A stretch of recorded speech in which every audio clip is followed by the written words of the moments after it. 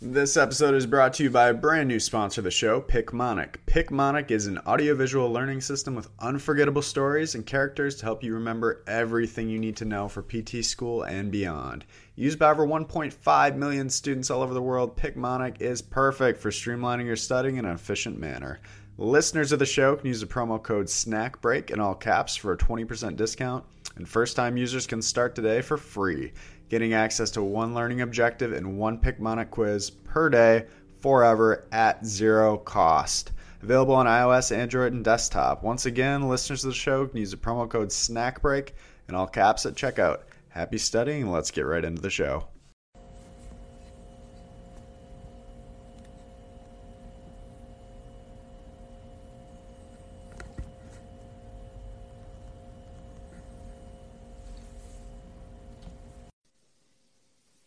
Hello and welcome to episode 9 of Snack Break by OrthoSnacks. I'm your host, John Schaefer, and on this podcast, we interview physical therapists, fitness professionals, and health and wellness experts. My guest today played Division I golf at Southern Illinois University in Carbondale. He graduated in 2004. Graduated in 2014, not that old. Appreciate it. Went on to get his DPT at Bellarmine University in 2018. And he carries certifications in the Titleist Performance Institute. He has his manual certification as well as certified in functional dry needling.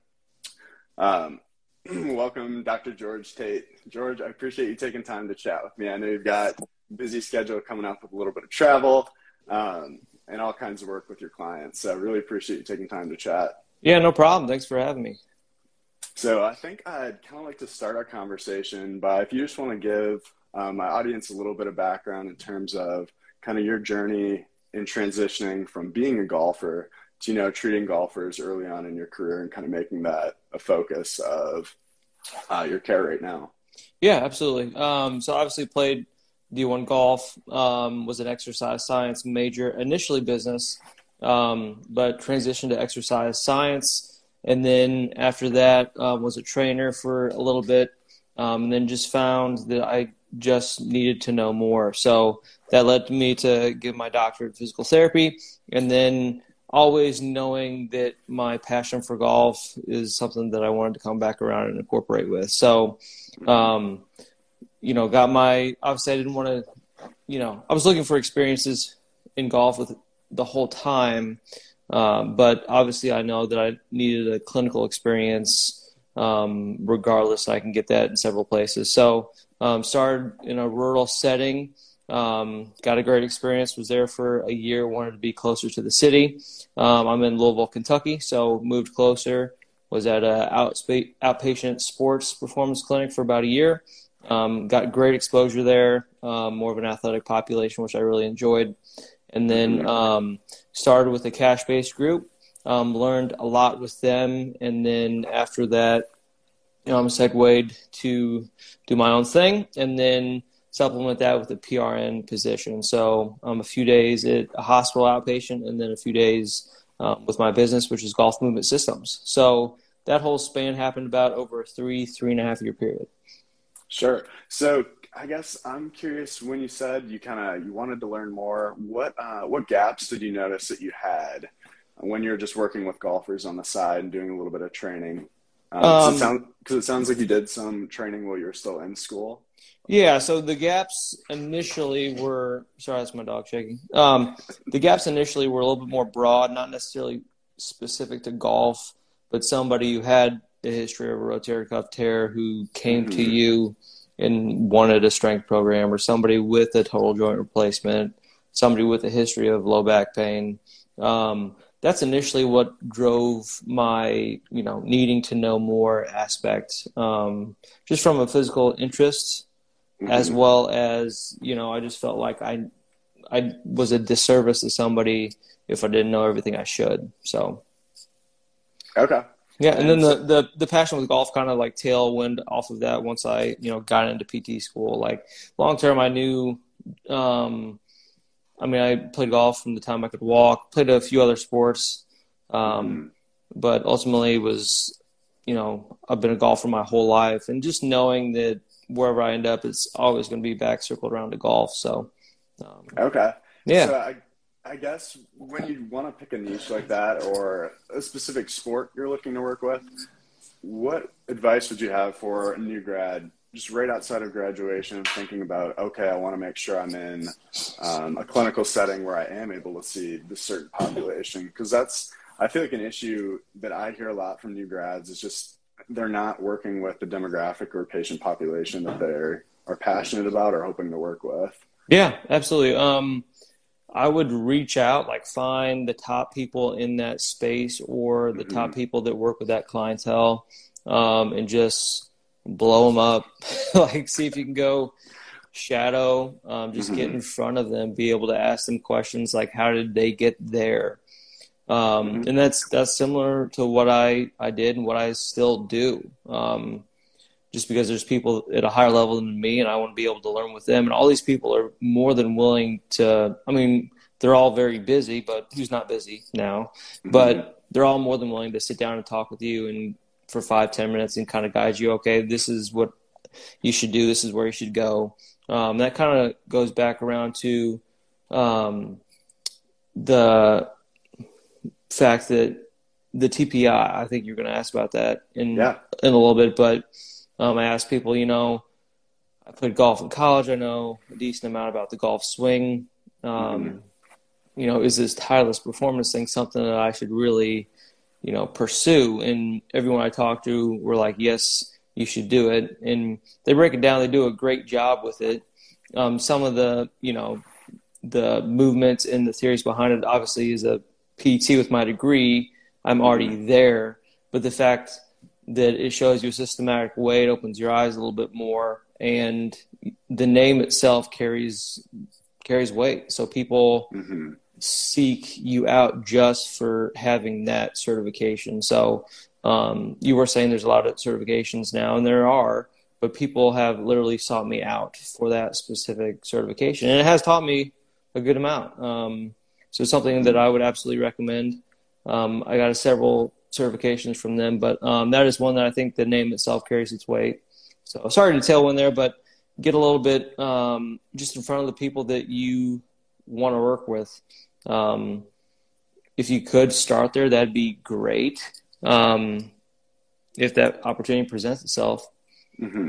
So when you were looking for that first job, knowing you wanted to work with golfers, did you kind of highlight certain clinics you were interested in, knew they had a lot of work that they did with golfers, or was it more kind of like you said, blowing up some of those bigger names and kind of having them point you in a direction?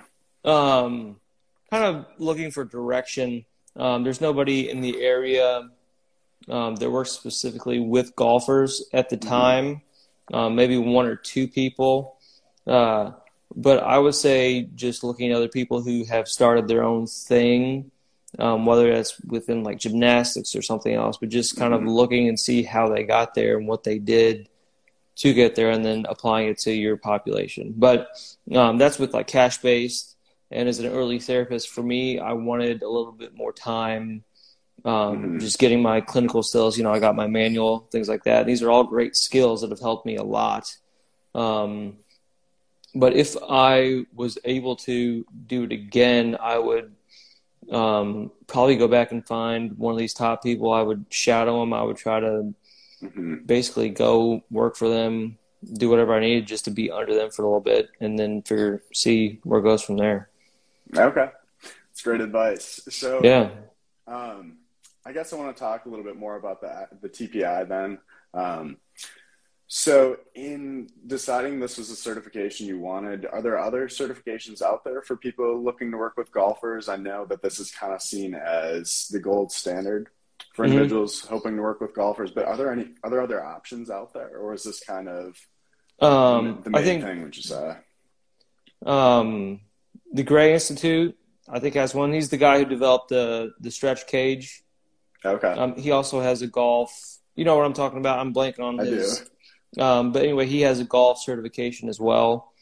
There's tons of certifications that are out there for like golf ball and golf club data. Like Foresight makes a certification, TrackMan. I don't know if you're familiar with these things, but they're not necessarily physical therapy specific. There may be a few more, but honestly, at the end of the day, just going to Titleist, once you have the initial, there's several, like there's a junior, there's a fitness, there's a power. There's a lot you can do once you get within that kind of realm. So I honestly haven't looked too much into anything else. If one pops up, it gets my attention. But with the price, is that price teaching me that much more? Is that worth it? Kind of a thing. So and that's something I wanted your opinion on too. When you have all these multi-level certifications, I guess, how do you kind of think through, is this a situation where it's a little bit more of a money grab, or how much additional knowledge can you gain from an extra level?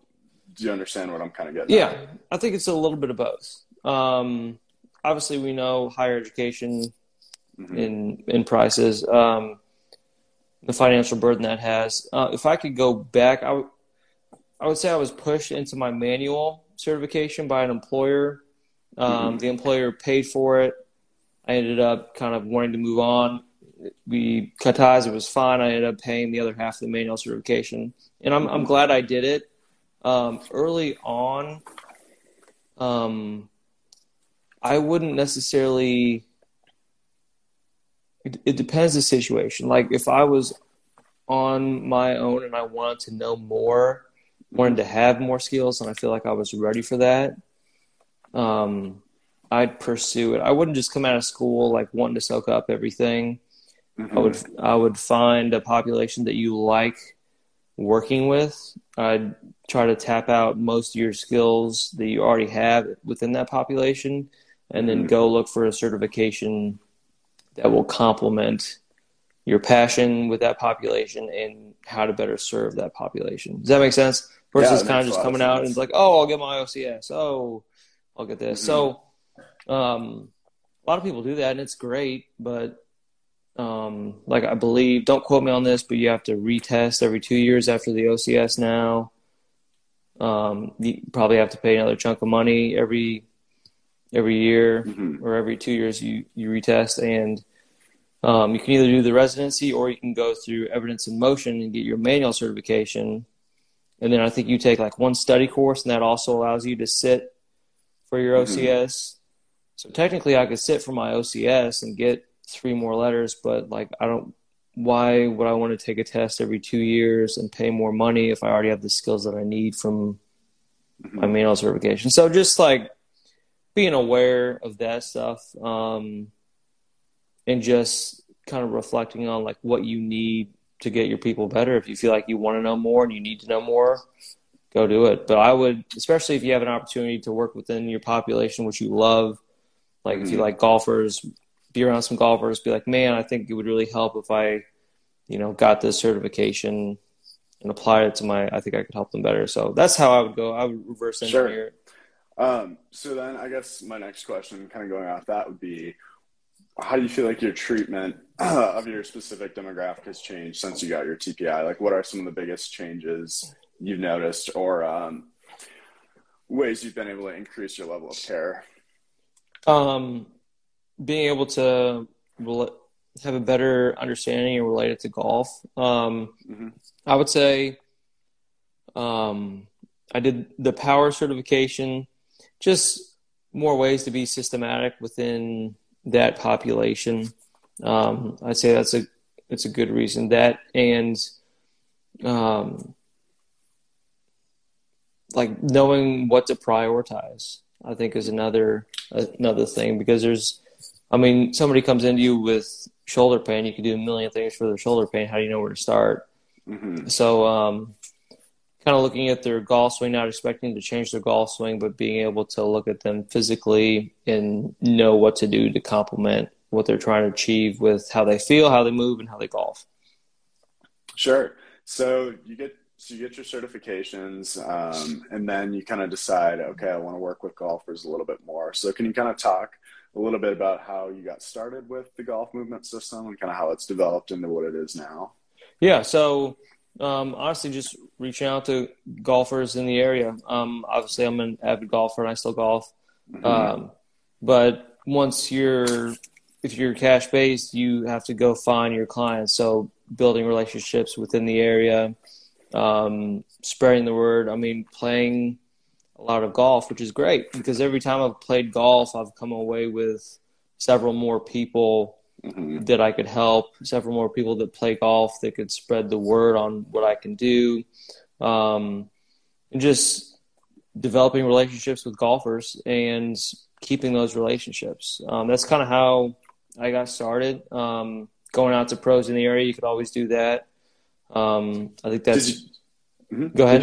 Did you find that the pros were generally receptive to you coming out, or do they see you as competition? You know, having your TPI, their golf pros as well, looking to give lessons and things like that. I mean, there's a little bit of overlap. Yeah, there is. I think from a standpoint, being upfront, being like, "Hey, I'm not here to." I mean, I wouldn't even lead with that. I would lead with, I specialize in performance and rehab, and when I mean performance, I'm talking about the physical elements, not necessarily the part of your swing. But I mean, there is carryover because speed, training to hit the ball farther, stepping patterns. If you are doing speed training with somebody that could develop a certain habit that's not necessarily ideal. So that is, I wouldn't say it's tricky, but just more so being aware of the situation and having a good relationship with the pro. I think a good thing to do is just line up a lesson with every pro in your area. And then that gets you in front of them and develop a relationship, and you can have things to work on with your own golf swing. Then it allows you to send people to that pro, and you know kind of how that pro works. Everybody has different, ways to address certain things. So that allows you to refer the clients that I have to a pro. With somebody who wants lessons after I get them over their knee pain. And it gets you in front of the pro to build a relationship. You can always send emails. I didn't have as good of a success with that. Could be me. I don't know. But I always found it easier just to go out and build relationships because every time you're at the golf course, you're meeting new people and just being outspoken about what you do. So then after kind of reaching out to golfers in the area, talking with pros, you just gradually started to build your caseload? Yep. So I have several juniors who come to me, and then they have friends that they play with, and then so-and-so is doing this. I'm very grateful to be involved with the Golf Academy here. So they have a lot of programs with juniors, high schools, middle schoolers, even kids younger than that who are all serious about the game of golf and they love it. So having a relationship with those guys, being able to take care of them as well as their parents has been something real special.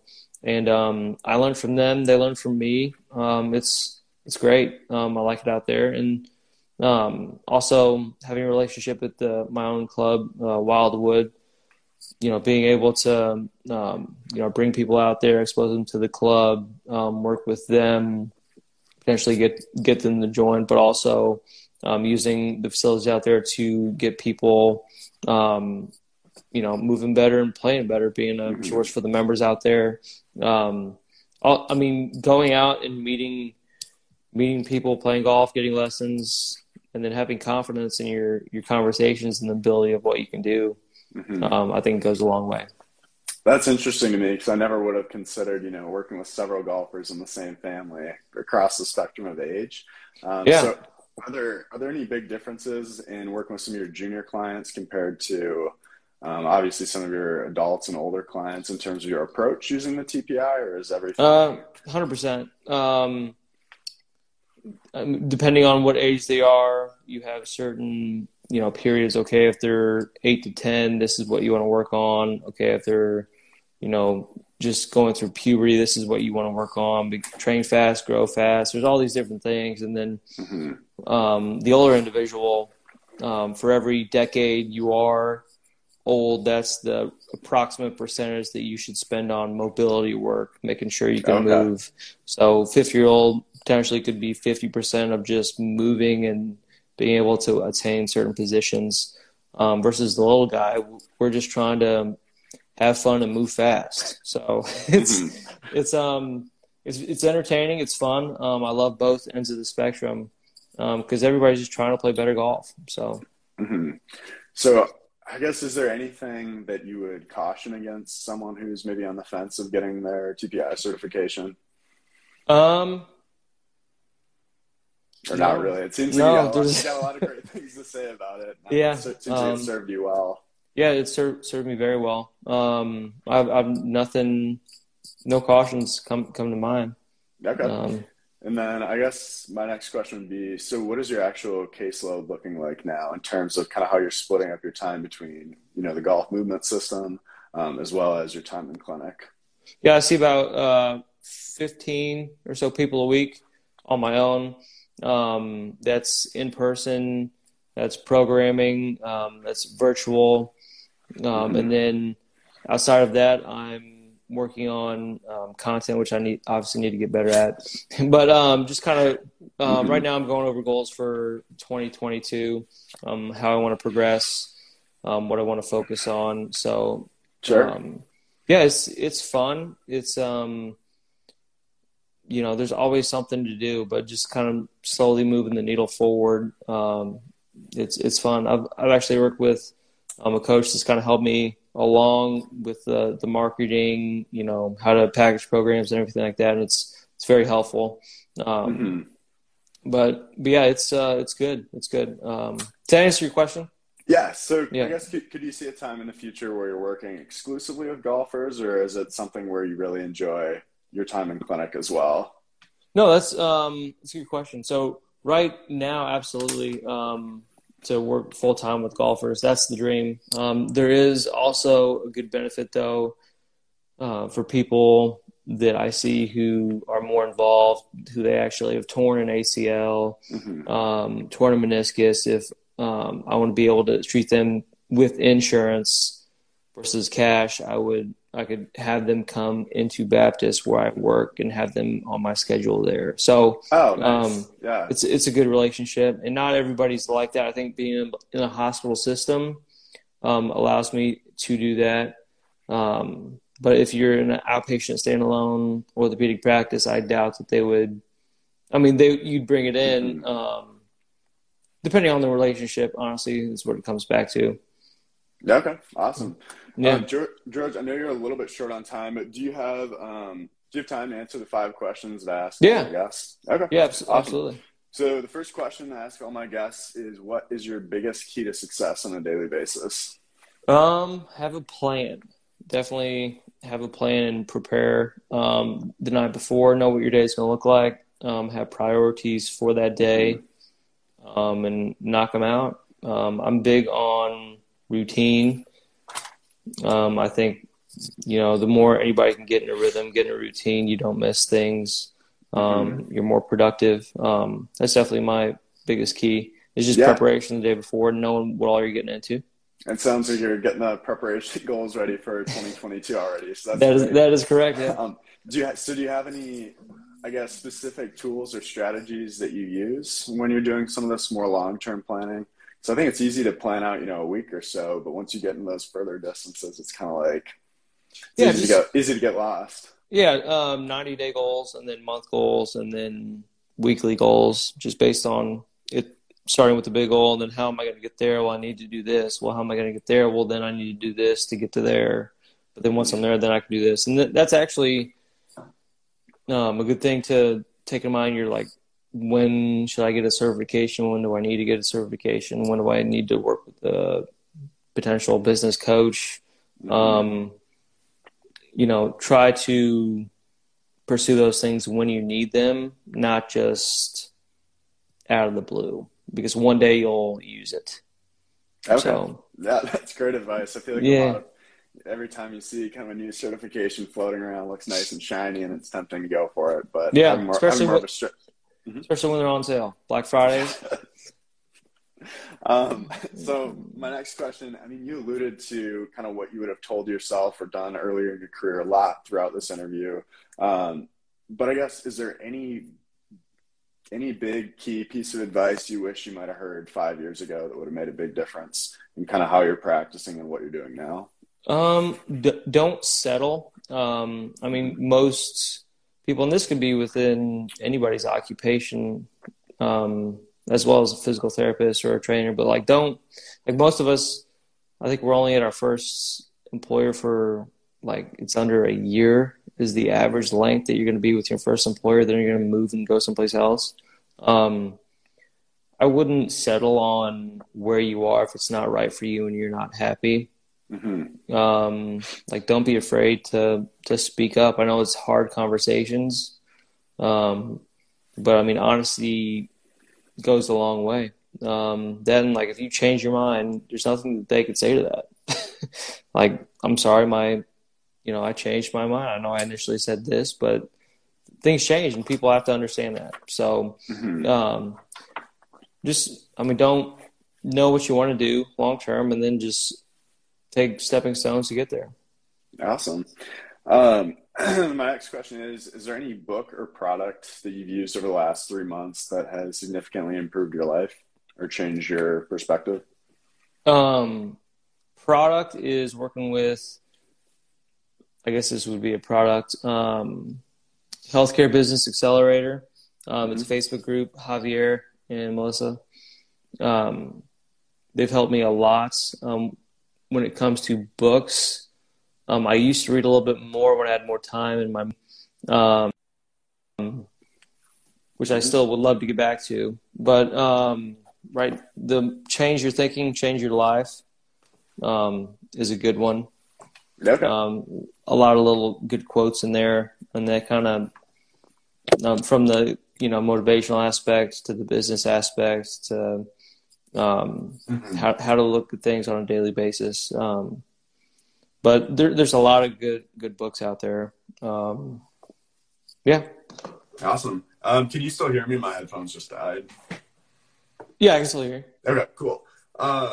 And then, so my next question is there any quote or mantra you live your life by?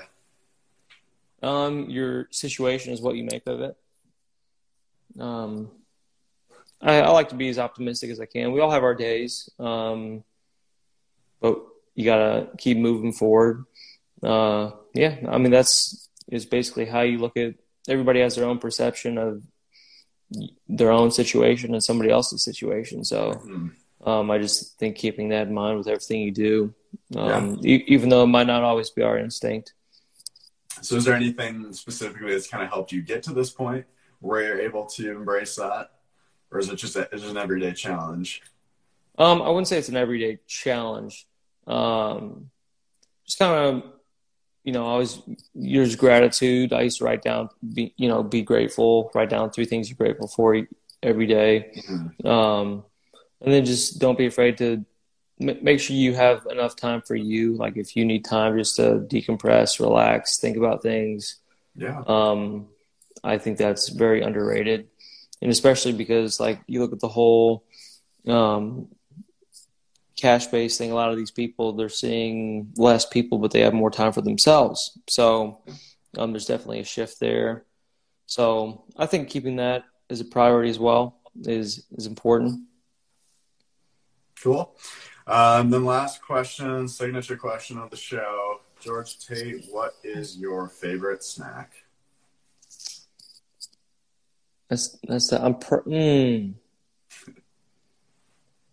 Favorite snack.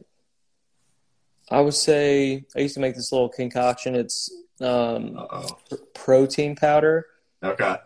And oatmeal. I would just so the dry oats in there, and then blueberries, and then almond butter, and then cinnamon, or you can add cinnamon, or you can add a sweetener, and you mix it up. It's good. I have that about every night before bed, and sometimes during the day. Also, I'm a big fan of just what are I don't even know the name of them.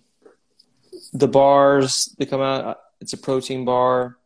They have solid colors with like white lettered wrapping. They're made with like primarily dates and some other things, dates and nuts. And okay, I'm blanking on the bar though.